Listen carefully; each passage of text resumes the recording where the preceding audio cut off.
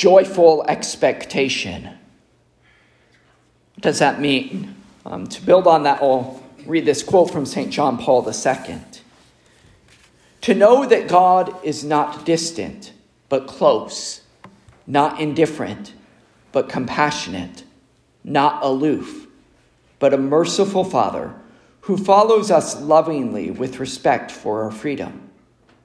All this is cause of deep joy, which the alternating ups and downs of daily life cannot touch. An unmistakable feature of Christian joy is that it can go hand in hand with suffering, since it is based entirely on love. St. John Paul continues, indeed, the Lord who is near, to the point of becoming man, comes to fill us with his joy, the joy of loving.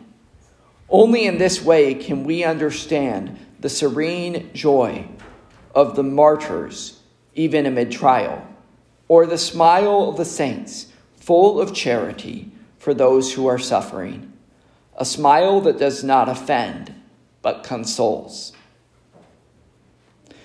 This is the sense that we get from our first reading from the prophet Zephaniah, right? In the midst of trial, in the midst of everything that could possibly go wrong, right? Historically, he's speaking to a people who've been separated from their own land. They've been persecuted, killed, hated. And yet he calls them to rejoice. Why? St. Paul, in our second reading today, tells us to rejoice in the Lord always. Again, I say rejoice. This is the reality of Christianity, that Jesus Christ brings joy into our lives at all times. Right? Not just the happy and the good times, but at all times. Those times that I'm suffering, and those times that I'm hurt, and those times that I'm tempted, and those times that I'm in pain, Christ brings joy to us. Is my heart at that point? Am I able to rejoice in all things, knowing that the grace of Jesus Christ is present in all things? If I'm not there, St. Paul gives me some clear instruction. Have no anxiety at all, but in everything, by prayer and petition, with thanksgiving, make your requests to God known. Then the peace of God that surpasses all understanding will guard your hearts and your minds in Christ Jesus.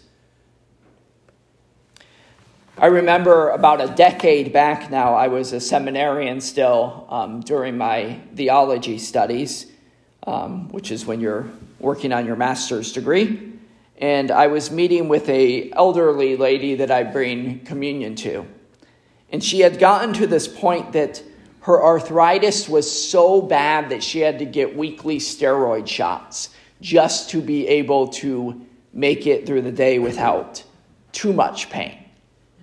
She still endured much pain.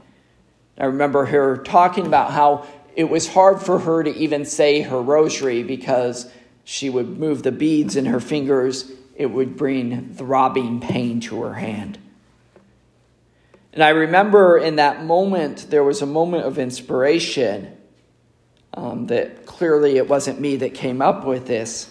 And I said to her in that moment, right now, you are the closest to Jesus that you could possibly be, because he became one with our suffering.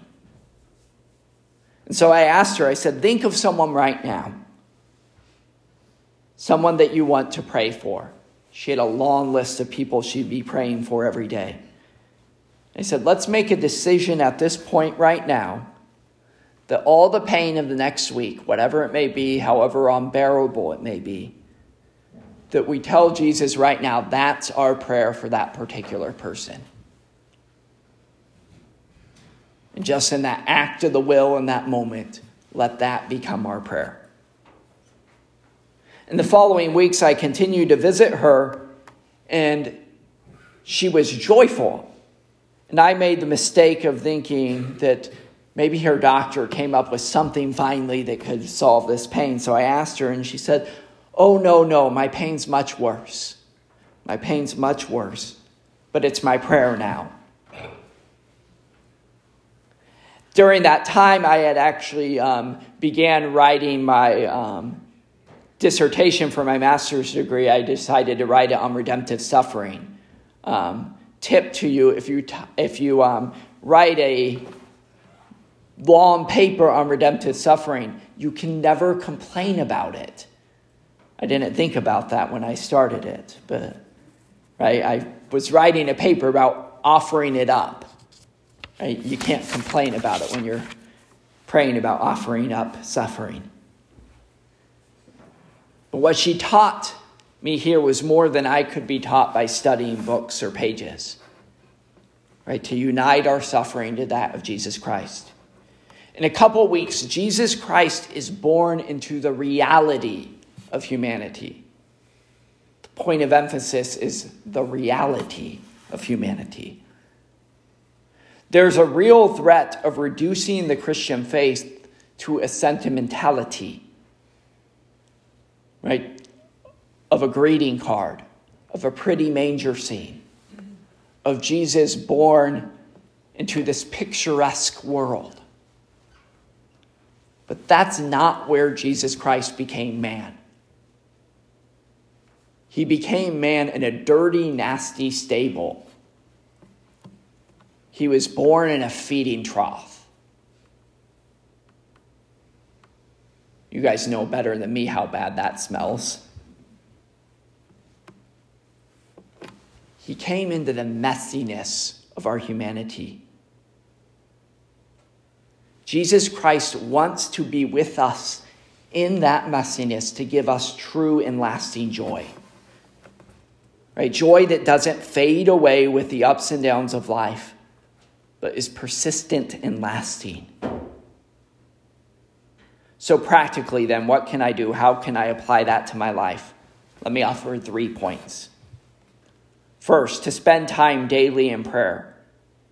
And I'm not just talking about my prayers before meal or my prayers before bed, right? But do I spend time with and talking to God?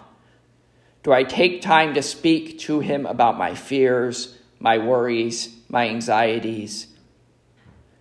Right? Do I take time to pray with Scripture, knowing that the living Word of God can and speak to those very real areas of my life?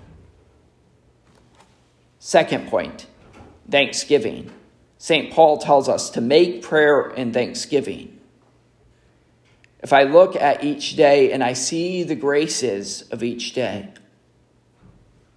right, I found this to be true. The more and more I practice gratitude, the more and more I look for the graces in the day, the more I become aware of even the smallest ones.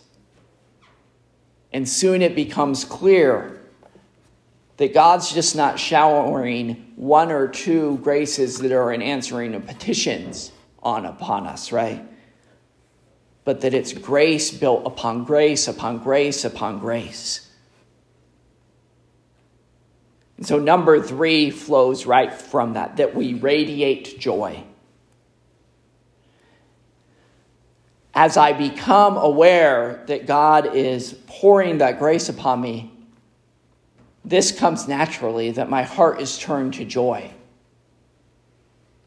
Right? We can't possibly be an angry Scrooge when we know how much love is being poured on us. And so that radiates out of us.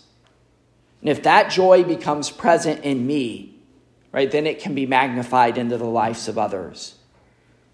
God's grace can be multiplied in the lives of others.